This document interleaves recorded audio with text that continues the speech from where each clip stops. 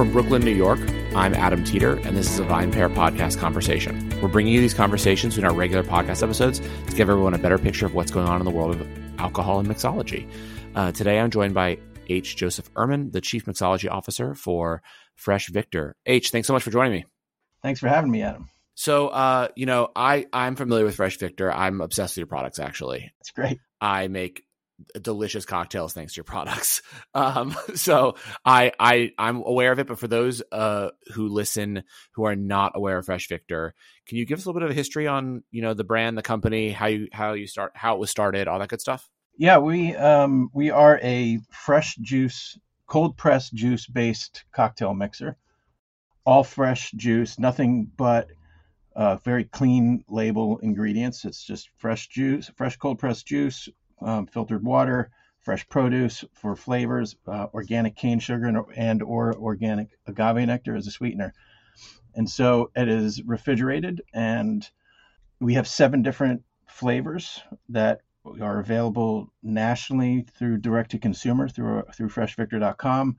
And we started as a consumer product with the idea of making fresh cocktails easier for consumers. Just very straight up simple concept, which came out of Ken McKenzie is the founder, and Ken came up with this idea a while back and came to me. He and I have been friends for about 20 years, and I had made my name at my bar Elixir in fresh produce driven kind of culinary style cocktails in the early 2000s, mid 2000s, and was doing all of this kind of processing of produce to make great drinks a la minute, as well as prep at the bar, and have lots and lots of recipes and all of that. So we kept it simple. It just had to be some nice fresh juice that people could mix with, but in a format that's a mixer, not a juice.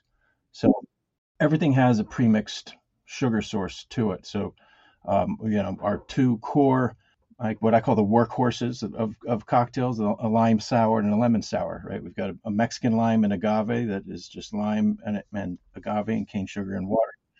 And then our lemon sour is just Eureka lemon juice and cane sugar, organic cane sugar and water. So those are the ones that you can build all kinds of stuff off of. Every bar has in their will. And then we have 5 other products that are a little bit more complex in that there's like one more layer of flavor to it. They all have a little lemon and or lime in them for the sour component. Okay. And then there's we've got cactus pear and pomegranate. And I quite frankly didn't know cactus pear as a term versus prickly pear. I always knew it. So Ken had some Texas background, and so in the South, I guess they call it cactus pear more, which it really is the fruit of the cactus. And then pairing that kind of nice red fruity with the pomegranate red fruity, which is a little more bitter, just makes a really great, unique combination. Then we have pineapple and ginger root, cucumber and lime, jalapeno and lime, and 3 citrus and mint, which is just lemon, lime, orange, and fresh mint. So, that there's like a tertiary flavor level there. And right. All of them are designed to be mixable, one just Fresh Victor and a spirit, or water or soda water or some non-alcoholic ingredient to make a non-alcoholic drink, whether you want to call it a mocktail or a kid's drink or an agua fresca or whatever. They're great for that as well. But they basically, we position it as they mix with anything. So, and everything pretty much across the board mixes on a 2-to-1 basis. So say 1.5 ounces of tequila, 3 ounces of Mexican lime and agave shaken with ice, and you've got a perfect margarita. Wow. Whiskey and lemon sour, you got a perfect whiskey sour. So it's real simple to move drinks like that. So, I think, what's amazing to me about Fresh Victor, what I found that I really enjoy about it is, first of all, I sort of, until the pandemic, I was making cocktails, but like my typical cocktail at home would be like, a Negroni or something. Right. And then early on in the pandemic, I started, talking to my wife, and we were like, oh, God, I'm going to go out and buy a bag of lemons and a bag of limes, and I'll juice a bunch of lemons and limes at the beginning of the week. Right. So that we had the ability to make fresh margaritas and daiquiris. But then when I got Fresh Victor, I was like, okay, first of all, this is super convenient. I'm also able to make a lot more cocktails with them. And I feel like what a lot of people don't realize about cocktails is what makes them so delicious is the fresh juice. Like, to me, that's what is so life-changing about a cocktail. And I'm curious if that is sort of like what you also were intending to do, is allow people to be able to make some of these more intricate drinks at home. Because, for example, with your juices recently, I made, a Jungle Bird. Like, I would never have made a Jungle Bird at home. And, now I've made them 2 Fridays in a row. Yep. Because I'm like, well, I have this stuff and it's delicious. And like, I totally see the use case for it. Was that also sort of part of the goal? Yeah, totally. The frustrating thing for most people that understand the difference between fresh and shelf stable is that there was nothing fresh out there. Yeah. It like you said, making something fresh. And I've been teaching consumer cocktail classes for over a decade, and I've done tons of professional bar training too. And I used to always say, back in the mid 2000s, when I was launching Square One Organic Spirits and traveling the country for Square One, I always say selling vodka into a sea of vodka. I was actually like spending most of my time on account calls, literally teaching bartenders how to cut and squeeze limes and make simple syrup. And that was something in 2006, 7, 8 that a lot of bartenders still weren't doing, and telling them to take bartending seriously. This could be a career. This is a great way of life and all that. And so, just getting the bartenders to make fresh juice and real syrup instead of buying it was a challenge, and that lit on fire obviously pretty quickly towards 2010, and then took off from there. So then the consumers can get to understand that. Now, once the bars were making fresh juice, finally, we could get the consumers to understand the value of it. But getting them to buy a lime and cut it and squeeze it was the next challenge. Right. And so you had all these, shelf-stable margarita mixes and such that were on there. And, you go back into mid 20th century and you get to your Don Draper style lemon sour in a powder that was being, propagated around the U.S. in the 20th century. But now we didn't have this ease of execution on a simple juice sour, and so that was the main driver. Was just, it's our tagline: is craft cocktails made easy. It's just, let's just make this as easy as a pour. And when we wondered, like, why isn't it out there? And you learn things launching a company and building a company. And the biggest challenge is that getting fresh product to people in a refrigerated format is a logistical and capital intensive challenge. So right. That has been our biggest thing. And we've kind of, with the growth of direct to consumer fulfillment through, the evolution of Amazon and such, and the boost that the pandemic has given to that, has helped get stuff to people directly right away, because as we are now growing in traditional box store retail, it takes time. It just takes right. time to get each individual retailer on board, convince them, negotiate the deal, get it in the system, pull it through. So we're growing slowly in that, but there's no way of really speeding that up. The direct to consumer is just the fastest way that's really made a big difference in getting this to people. So talking about the evolution of the company. So before we started recording, you said it had initially been started as like a consumer focused business. Then you pivoted away from it. So to on-prem and now back. What were the reasons for those pivots, and sort of how has the company evolved since you guys started it? Yeah, well, like I said, the original idea was for the consumer, and so it was a lot of Ken was out there slogging it out at the supermarkets, just doing your traditional sampling, telling people, "What's this? Oh, here, it's a lime sour. Try this. You can mix it with tequila." The over and over and over again, and that kind of old school approach to building a consumer food product through the grocery retail was another layer of difficulty in building a company, and very time consuming. It's the slow road to building a brand. And what we also saw was that grocery was dying. So statistically, looking at, again, back to what the Amazon effect, like looking at how people were starting to shop through these different grocery delivery services and through their phones and not going to grocery anymore, we were seeing grocery die. So it's like, why are we going headfirst into a dying industry? But also, we saw that the potential to grow cash flow and grow volume was through the on-premise. And so rather than selling, we were packaged in a quart-sized bottle, 32 ounces, and still with that 2-to-1 ratio, that was about 10 cocktails. So we also kind of realized that a 32-ounce bottle was 10 cocktails was a lot for a lot of consumers. So we actually started to redesign our packaging into a 16-ounce bottle and made the effort to get into on-premise where we could sell gallons and pallets instead of quarts.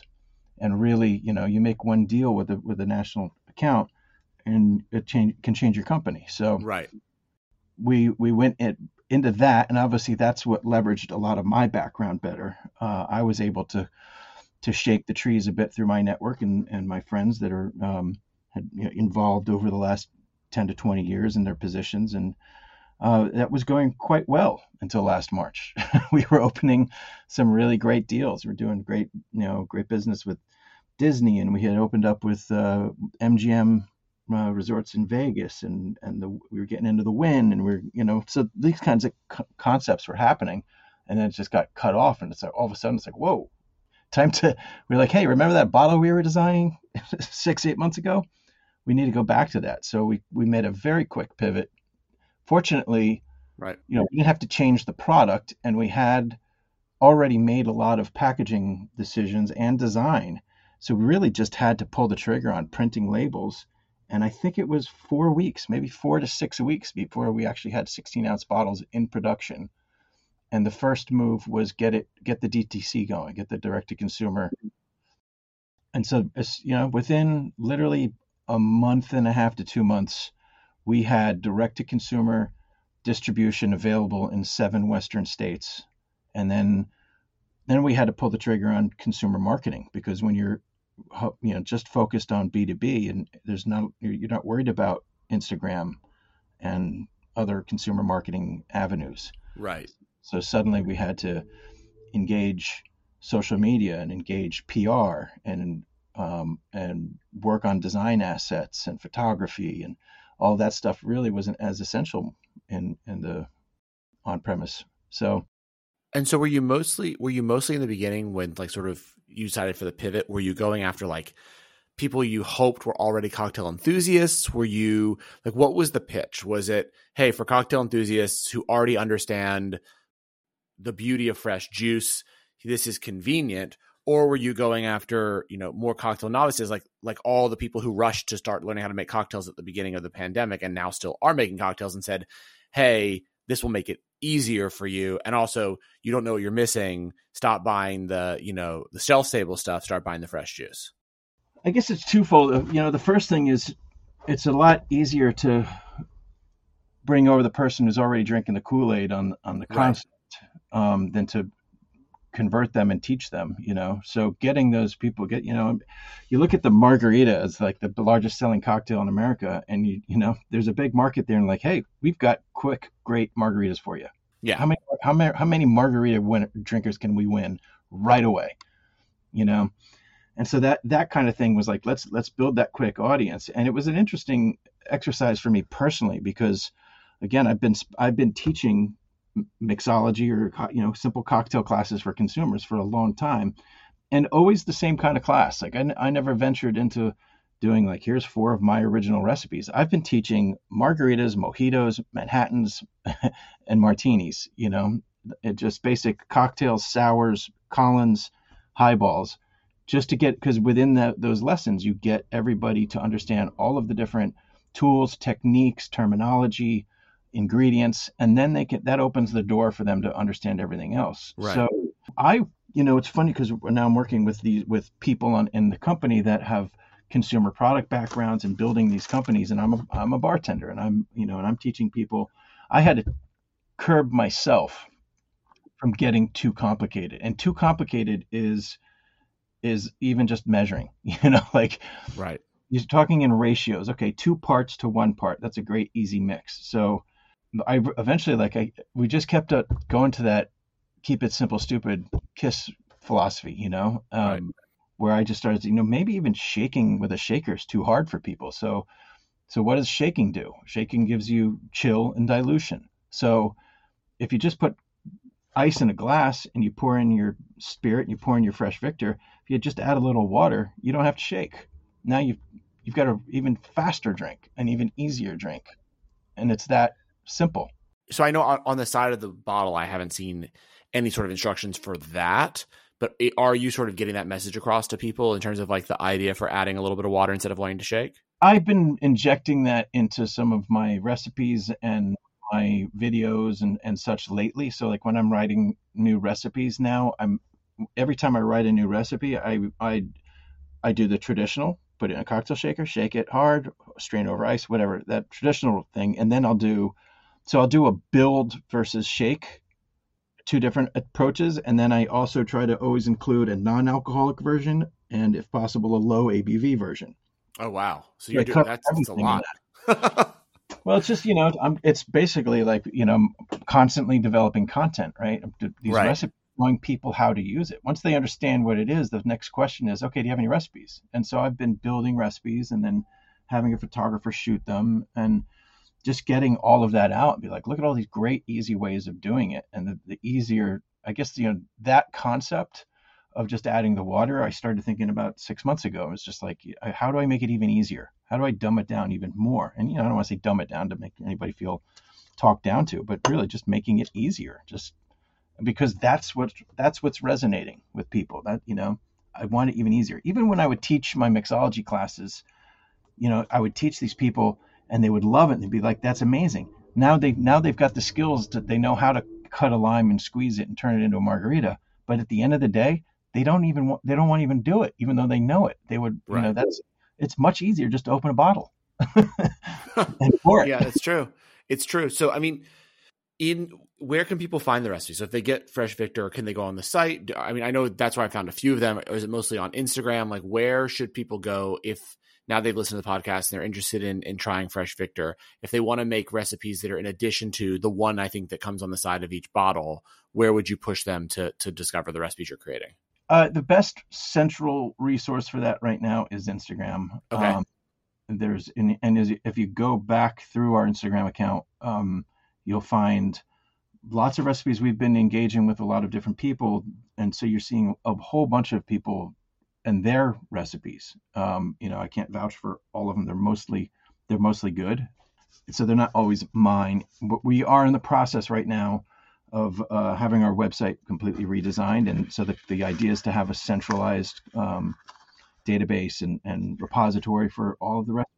I mean, for those listening, you're welcome to just email me, h@freshvictor.com. I have, I can send PDFs that have lists and stuff, but we are, we've been around a bit, but I guess as a growing consumer product company, we are still fairly nascent stage. So there are those growing pains that we're going through that, we've got to get to the point where all of that information is more readily and easily accessible. But in the meantime, that's why I'm here. Feel free to send me an email, and I'd be glad to share everything I've got. So I'm going to ask you a question right now.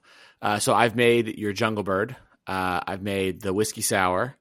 I've played around a bunch with the margaritas. I was making my own, like, sort of Tommy's margaritas this summer, but then I realized yours are a lot easier because it's basically, it was a lot easier to just use Fresh Victor. So I love tequila, whiskey, gin. What should I make next with Fresh Victor? Well, on the tequila front, I would say my drink of the summer last year, and I'm still drinking them, is what I call the Palm Paloma, using our cactus pear and pomegranate in a Paloma, where I use either a grapefruit soda or seltzer more than, say, a squirt, because you get these, like, I'm big on the Q Spectacular, what they call it, Spectacular Grapefruit, or the Spindrift grapefruit soda, ruby red grapefruit soda. Those have real nice grapefruit flavor, but they're really kind of dry. Yep. So that's all of our stuff is pretty well sweet and sour balanced. So there's definitely sweet there. So if you start pouring sodas on it, you're starting to lean sweet. So I in these kinds of things, I like to lean on drier products. So tequila, grapefruit soda, 2 ounces of cactus pear and pomegranate, pinch of salt, squeeze a lime, build it and stir it. And that's a great go-to for me. And then my daughter saw me making them, so I just stopped making it with tequila, and I just make that as a mocktail for her, and she loves it. Very cool. Well, H, thank you so much for taking the time and for telling us about Fresh Victor. Where can people find Fresh Victor if they want to order it? Freshvictor.com. Or go shop.freshvictor.com. That's our direct-to-consumer site. That's the fastest way to find it. We are growing rapidly in traditional retail, but that's the way to get it tomorrow. Awesome. Well, thank you so much for taking the time. Like I said, I think it's a really awesome product. I have to say, when I first got it, I was like, do I see a need for this? And like I said, I now definitely see the need for it, and really awesome. It's helped me make a lot more cocktails than I ever would have made before. So keep up the awesome work, and stay in touch. Thank you very much. I appreciate it. Thanks so much for listening to the VinePair podcast. If you love this show as much as we love making it, then please leave us a rating or review on iTunes, Spotify, Stitcher, or wherever it is you get your podcasts. It really helps everyone else discover the show. Now for the credits. VinePair is produced and recorded in New York City and Seattle, Washington by myself and Zach Jabal, who does all the editing and loves to get the credit. Also, I would love to give a special shout out to my VinePair co-founder, Josh Mallon, for helping make all this possible, and also to Keith Beavers, VinePair Tastings Director, who is additionally a producer on this show. I also want to, of course, thank every other member of the VinePair team who are instrumental in all of the ideas that go into making this show every week. Thanks so much for listening, and we'll see you again.